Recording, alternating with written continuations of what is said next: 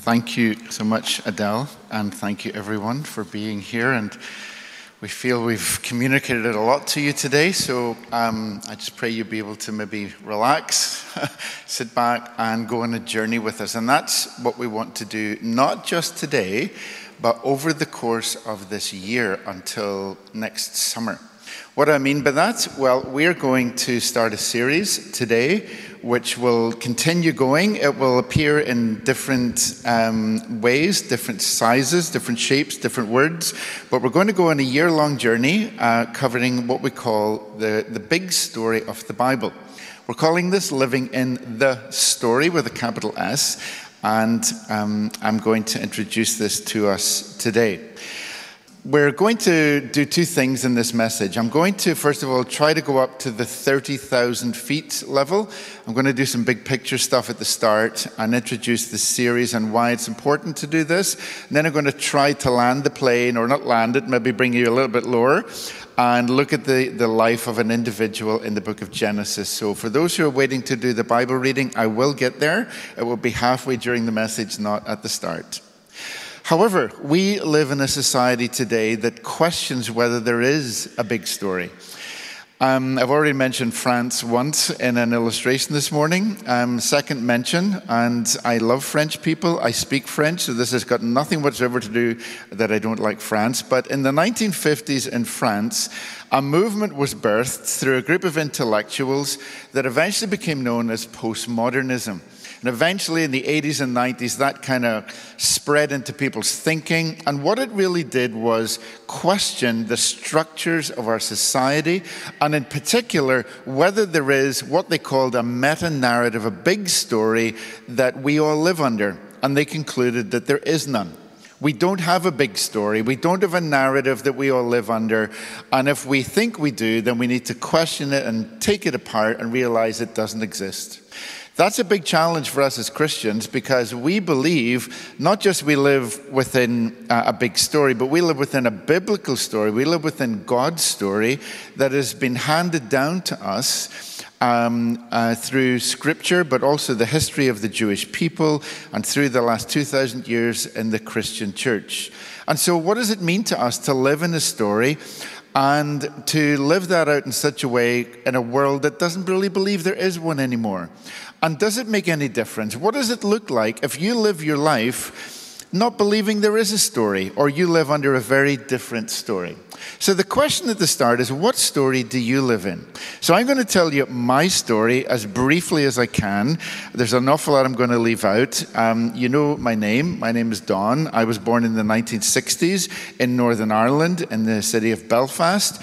When I was a little boy, I heard gunshots and bombs going off and buildings going in fire. I heard all kinds of stories on the news about people who were being killed. In 1971, my cousin Anne was blown up in an IRA bomb explosion. When I was 16 years old, 2 terrorists broke into my house. One put a gun to my head and told me he was going to kill me. I grew up with that experience. That was part of my story growing up in Northern Ireland in the 60s and in the 70s. And it shaped me fundamentally in ways I didn't fully understand. I grew up in a loving home. I grew up in a church that was part of a movement that originated in the 1830s in Dublin in Ireland. It was part of a group of churches that were all kind of seeking to get back to basic biblical Christianity. They felt there was a lot of religion around and they wanted to get back. There were a whole group of different movements at that time. Some of them actually developed into cults. And sometimes I think mine had the traces of a cult about it. But anyway, I was okay growing up in that. And then as I started to understand, well, why do we never see any women reading the Bible in my church? Why do women have to wear a hat on their head? Why can women not pray or lead a service like Lindsay or Odell or Janet have done today? Why do women not do that? No one answered that for me. And all the time we used to hear messages about the end of the world. On average, probably at least every 2 weeks, we had a sermon about the end of the world. In fact, the movement I grew up in, we invented the end times, okay? We really did. And some of you who know what that movement is, you know what I'm talking about. All the stuff, all the books that have come out since the 1830s, we were the ones to blame. And so I didn't realize how that shaped me. Those are just two examples. Another one would be, I was 19 years old before I'd heard the words Holy Spirit. I never heard anything about the Holy Spirit. No one ever talked about it, certainly not experienced it in my church growing up. And there's all kinds of other ways. And when I grew older, I realized that story was shaping me. And it was shaping me in negative ways. When I was 21, I left Northern Ireland, went to Canada for the first of several times. You know, I was there for about 10 years in the early 2000s. But in that first period, I went to Western Canada, went to study theology. I had given up my job, I'd sold my car, left everything behind, and went on a journey to Western Canada. And God opened my mind, my heart, my life changed fundamentally during the 3.5 years I was in the Canadian prairies. And lots of things changed about me, and I started to understand I don't need to live in that story anymore. All the negative experiences that I grew up with, I don't need to let that control me. I lived in a goldfish bowl growing up with little green fish and little orange fish floating in the goldfish bowl, and they hated each other. You know what I mean when I'm talking about that. When I went to Canada, I saw outside the goldfish bowl and go, I don't need to live in that anymore. Catholics and Protestants, we're all the same. We love God. We have different beliefs and views, but we can easily point the finger at one another and say, your way is the wrong way. You are religious. You've got traditions. We don't. Oh, really? Oh, really? Even my little church that grew up thinking it didn't have any traditions, it had all kinds of traditions. And we can live in those stories or live outside that, realizing there's a better story to live in. And that's what I want to share with us today. How about if you lived in a different story? How about if you lived in this story? That you are created, loved, and valued by God, and every single human being on this planet bears his image. We're all broken, and I know that's not a nice word to say, but I personally prefer that word than fallen. I don't like the word fallen, although I understand why people use it. As I read the Bible, I see that there's something broken in all of us. No one's perfect. We never have been, yet we're still loved unconditionally by God. Thirdly, we're part of a bigger story, a better story, a bolder story that started with a man called Abraham, expanded under another man called David, and found its fulfillment in Jesus. And we're going to learn about that today and over the course of this year. Imagine that every day you woke up, you reminded yourself that you're adopted. You're adopted into a worldwide ancient family of people who have been called to love God and know God as a Father, and you were part of that family. What if you woke up every day and you realize you've been accepted and invited into a relationship with this God, a relationship that's eternal, without beginning, without end, that you're part of? What if you every day understood that you've been appointed to give your life and to give my life to a bigger purpose, a greater cause than the daily grind of 9 to 5 and everything associated with it? There's something greater that we're destined for. And imagine every single day you stop worrying about the future and you realize that the future is certain, it's secure, and it's assured. Nothing in heaven, earth, or anything under this earth can ever separate you from the source of all love that one day will reconcile all things to himself, and love will win. And what if you actually believed that and lived in that kind of story instead of the stories that we all live under? And so today, I want to start to unpack this to you. Jesus lived in a story. He lived in two stories. He lived in the world of his time that was in Israel or Palestine, occupied by the Romans. They were a small nation. They had no rights or government. They were controlled by this huge empire, this little backdrop out in the middle of nowhere. That's one story that he lived under. But Jesus lived under another story. After he died and rose again, he was on a road one day called a road to Emmaus. Keep that in your mind. I might mention that at the end of the message as well. As he's walking down this road, he meets two people, and they're talking about a story. And they don't understand what just happened when this man called Jesus died on the cross. We thought he was going to save and change the world. We thought he was the Messiah. We thought, what's gone wrong? And it says Jesus walked along them. He listened to their words. The Bible says this. He said to them on the road to Emmaus, "This is what I told you while I was still with you. Everything must be fulfilled that was written about me in the law of Moses, the prophets, and the Psalms." He wasn't just talking about the Bible. He was talking about a story. And in what we call the Old Testament, which is really the Hebrew Bible, it's in 3 parts. It's a story. And it's built into the laws of Moses. It's about the prophets and the kings and the kingdom of God and how it came and how they failed. And there's all these books that give us wisdom to how to live our lives, like Psalms and Proverbs, Ecclesiastes and Job. Jesus lived in that story. That story shaped him. And it didn't just shape him, but look at what he says here. That story was written about him. He's the key to unlocking the story. He's the key to understanding why were all these sacrifices offered? Like, what was that about when they took a lamb and they sacrificed it? What was all this kingdom that God said he was going to bring through David that would never, ever end? Like, it doesn't feel like that. We're not in any kingdom, in Jesus' day anyway. What's all this hope that God's going to transform the world? There's going to be a new heaven and a new earth where peace and justice will live. Like, where is that coming from? Jesus said, all of that finds fulfillment in me. And if you follow me, I will be the key to unlock that door. This is really what it looks like. And over the course of this year, in the next month, in September, we're going to think about some of the origin stories in Genesis. In October, we're going to have a little dip into the prophets. In November, we're going to think about some of the wisdom. And then in January, we're going to focus on Jesus for 2 months. Then we'll have a little look into Acts and finish at the end of the letters. That's the journey we're going on this year. We invite you to come with us on this journey. And if you do, and if you're open to this, you won't just expand your Bible knowledge. That's not what we're ultimately trying to do. We're trying to help us all learn this story and understand that we're part of it too. We have a part to play in the story. That's the 30,000 feet. Let's bring the plane down to earth. If you have a Bible or on your phone, please turn to Genesis chapter 12. I want to ground this in the first of our stories that we're going to go through this year. In Genesis chapter 12, it's a story about a man called Abraham, and it's one of the origin stories. Over the next 3 weeks, we're going to learn about a God who calls us.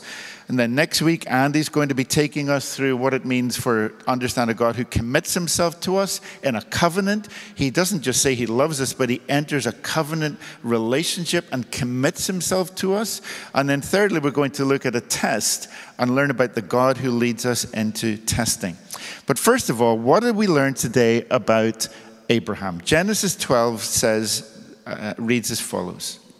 The Lord had said to Abram, "Leave your country, your people, and your father's household, and go to the land I will show you. I will make you into a great nation. I will bless you, and I will make your name great, and you will be a blessing. I will bless those who bless you, and whoever curses you, I will curse. All peoples on earth will be blessed through you." So Abram left, as the Lord had told him, and Lot went with him. Abraham was 75 years old when he set out from Haran.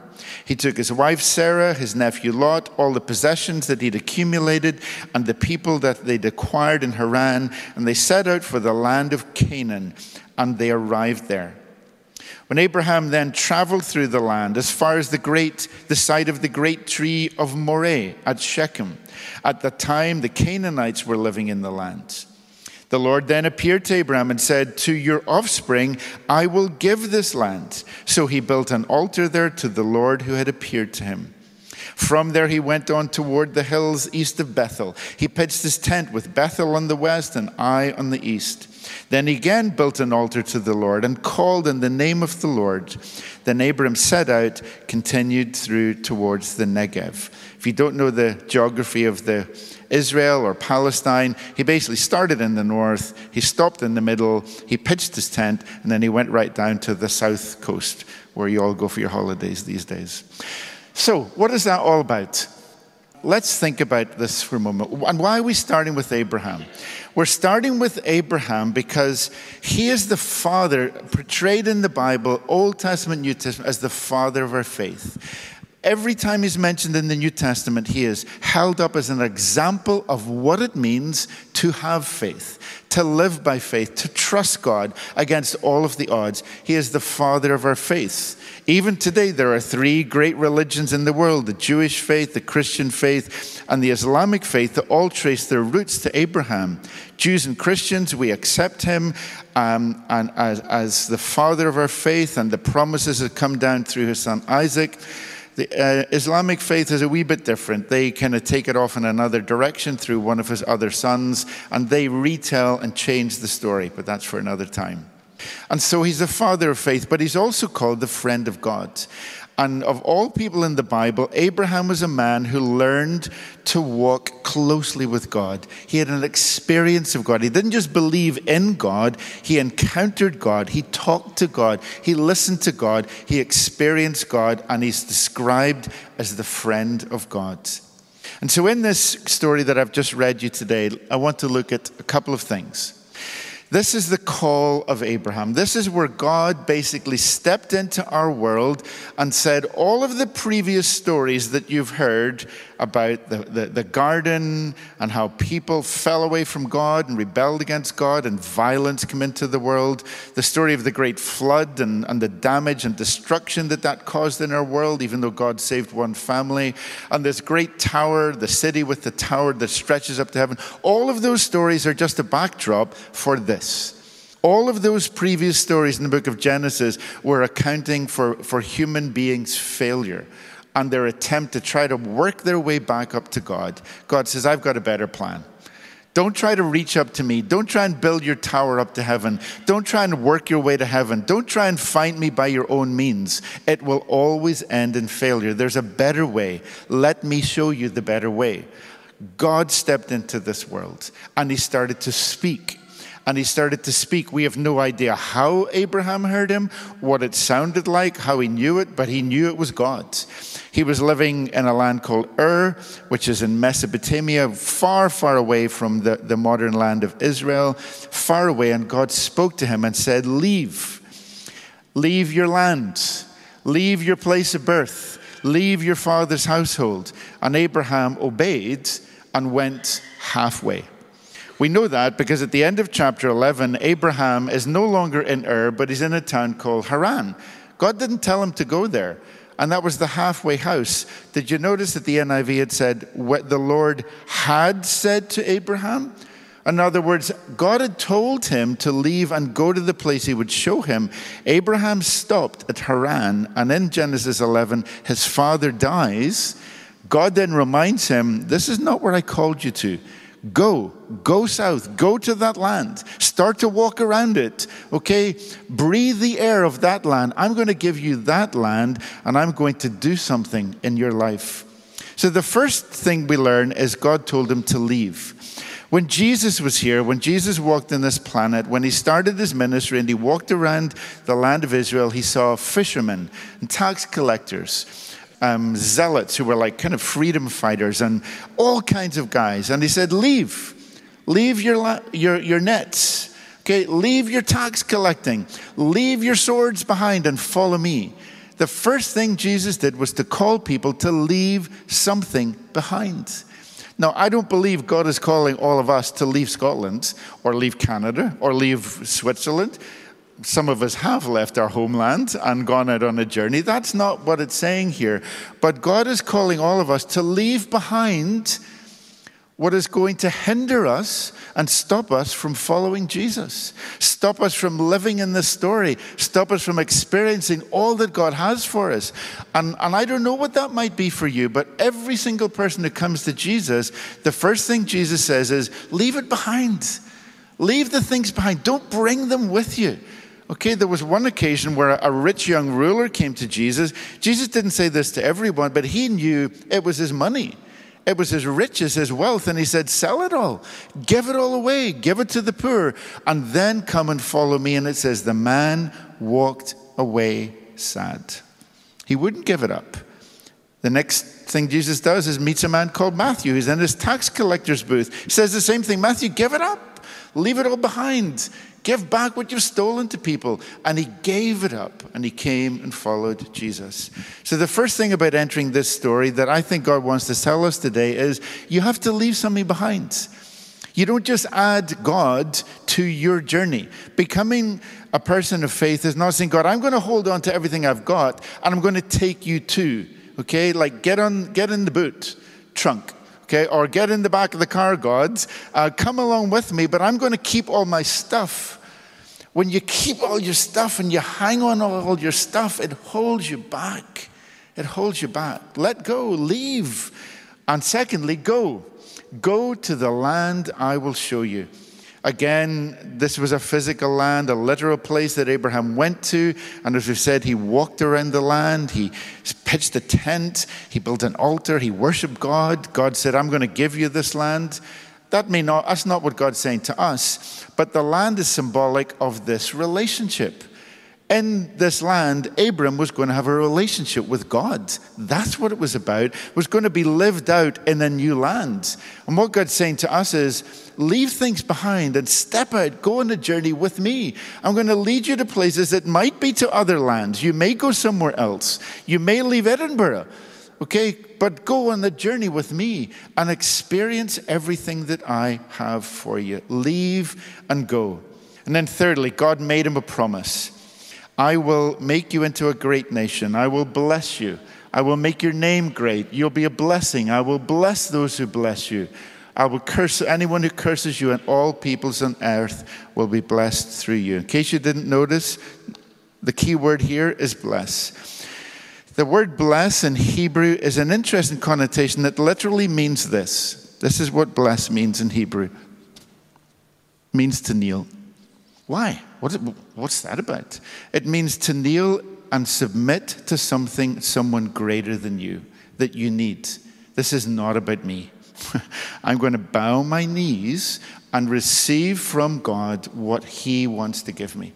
I'm going to start from a place of submission. I'm going to start from a place where I want to receive from him. I'm going to lay things down, and I'm going to be in that place to receive from God. Secondly, the word bless means to open up possibilities. It's the opposite of curse. To curse is to shut things down. To bless is to open things up. And notice what God's going to do. I'm going to bless you. I'm going to lead you. I'm going to give of so much to give you, Abraham. And I'm going to bless you. But I'm going to do this so that, what? So that you can bless others. I'm going to pour things into your hands so that you can give them away, Abraham. I'm going to give you possessions and family. And Andy will talk about this next week. I'm going to bless you and make you into a great nation through your son. But I'm going to do that so that you can bless others. Don't hold on to it for yourself. Don't be selfish. When God gives, he gives us so that we can be generous. And the mark of somebody who really knows and loves God is a generous spirit. So that we don't need to really keep talking about things like money in church, because we just love God. We want to bless others and see others, come into the kingdom. That we just want to be generous. Interesting, did you know that Abraham was the very first person in the entire Bible to tithe, even before God told him to do so? He did it. And so this is where we start today, the story of Abraham, the God who promises to bless him. And Abraham responded. How did he respond? He responded by building an altar. What's an altar? We don't have altars in our church. If you went to an Anglican church, or maybe a Lutheran church, or a Catholic church, you'll find an altar at the front. An altar is a place of sacrifice. It's a place where a sacrifice is made. That's the root meaning of the word altar. Again, Abraham didn't have a Bible to tell him to do this. He couldn't go to Leviticus chapter 1 and say, Leviticus chapter 1 tells me I need to build it. No, he just did it. It was spontaneous. He built an altar of stones. He took an animal. We don't know what type of animal. He sacrificed that animal and he offered it up to God. Why did he do that? Because he knew there was something instinctive with him. He knew that this is how you respond to God. We sacrifice ourselves. We say, God, it's not about me. Okay, given up to me, I will fail. I will never follow you. I'll never achieve what you want. Sacrifice, offer to God of ourselves. But secondly, it's a way to say, God, I thank you. I thank you. I'm not just going to give you an old lamb that's got 3 legs and I'm going to get rid of it anyway. God, I'm going to pick that one. That's the very best one I've got. And he would maybe bring the lamb. He would lay the lamb on the altar. He would sacrifice this lamb and say, God, I give you my very best. I give it to you first and best. That's what Abraham did. He did it to the God who appeared to him. I'm going to finish with a very quick story. I told you, I promised you every time I preach in the church, till God tells me not to, I'm going to give you another story. This guy, I haven't met him personally. When I was in Glasgow, we started to reach out to refugees, asylum seekers, people who were really, really struggling. We offered a food bank. We helped them with topping up their gas and electricity so they would have power. But many times you say to people, is there any other way we can help you? People say, I don't have a bed. You don't have a bed? I don't have an oven. I can't heat my food. Really? Well, how do you live? I eat cold beans. Oh, I don't have a chair. I don't have a phone. There's nothing.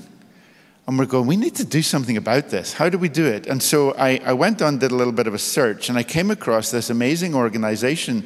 They've got some places in Glasgow called Emmaus. Hold that thought. And so I went to the west end of Glasgow, found the Emmaus shop, went in, and there was this lovely man called Richard there to meet me. And this man's picture was on the wall behind. And I said, Richard, I run a church in the south side of Glasgow. I need some furniture for people who are really struggling. He says, Don, have a look around the shop. Whatever you see, pick it out and tell me what you can afford. And I'll give it to you in your church, wherever you can afford. We spent thousands of pounds over the last 10 years in that shop. Also, when we were given furniture, we always gave it to Emmaus. One day I went in and I said, Richard, who's the guy? That's a great, can I have that picture? No. You can have anything in the shop, Don, but you can't have his picture. That is the man who started this charity. I said, tell me his story.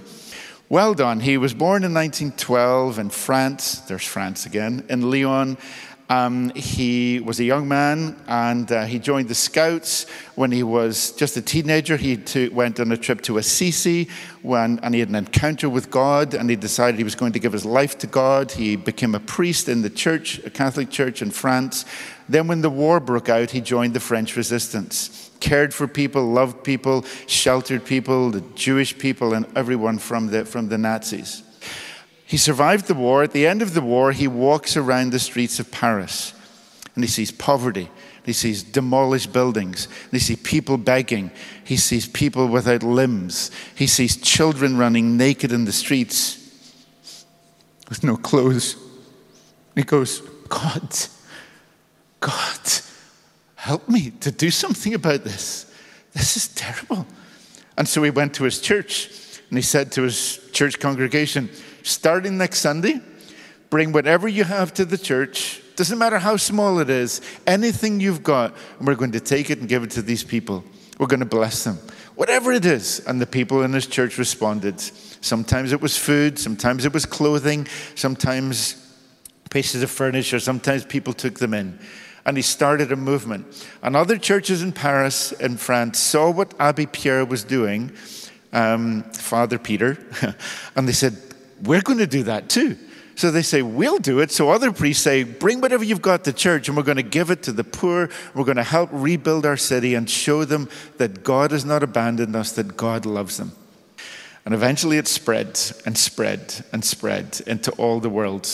And this man set up a movement called Emmaus. And all over the world now, in every continent, every country, there are Emmaus shops that are there to empower people who are trapped in poverty to get out of poverty. It's an amazing movement. Eventually, he was given a Peace Prize, a Nobel Peace Prize, and this man traveled all over the world like Abraham. Tens and tens of thousands of miles. Simple Catholic priest who wanted to make a difference. Let's pray as we conclude this morning. And as the band come, the challenge today is two challenges. First of all, what story are you living in? What is currently shaping your life and how you view yourself? What negative parts of that story are holding you back today? You need to know that there is a God in heaven who's your Father, who sent his one and only Son into this world, not just to save you from your sins, but to give you a reason for living. And he calls you to leave whatever it is today that's holding you back. Let it go. Let it go. And go and follow and find a different story to live in that's centered in Jesus. You may never become an Abbé Pierre, but you can make a difference in your community, in your world. And God can use you to bless others. And so today, as we start this journey, stay with us on the journey. Be open to what God has to say to you. And just be open for God speaking to you. And when he speaks to you, as Mary said, whatever he tells you to do, just do it.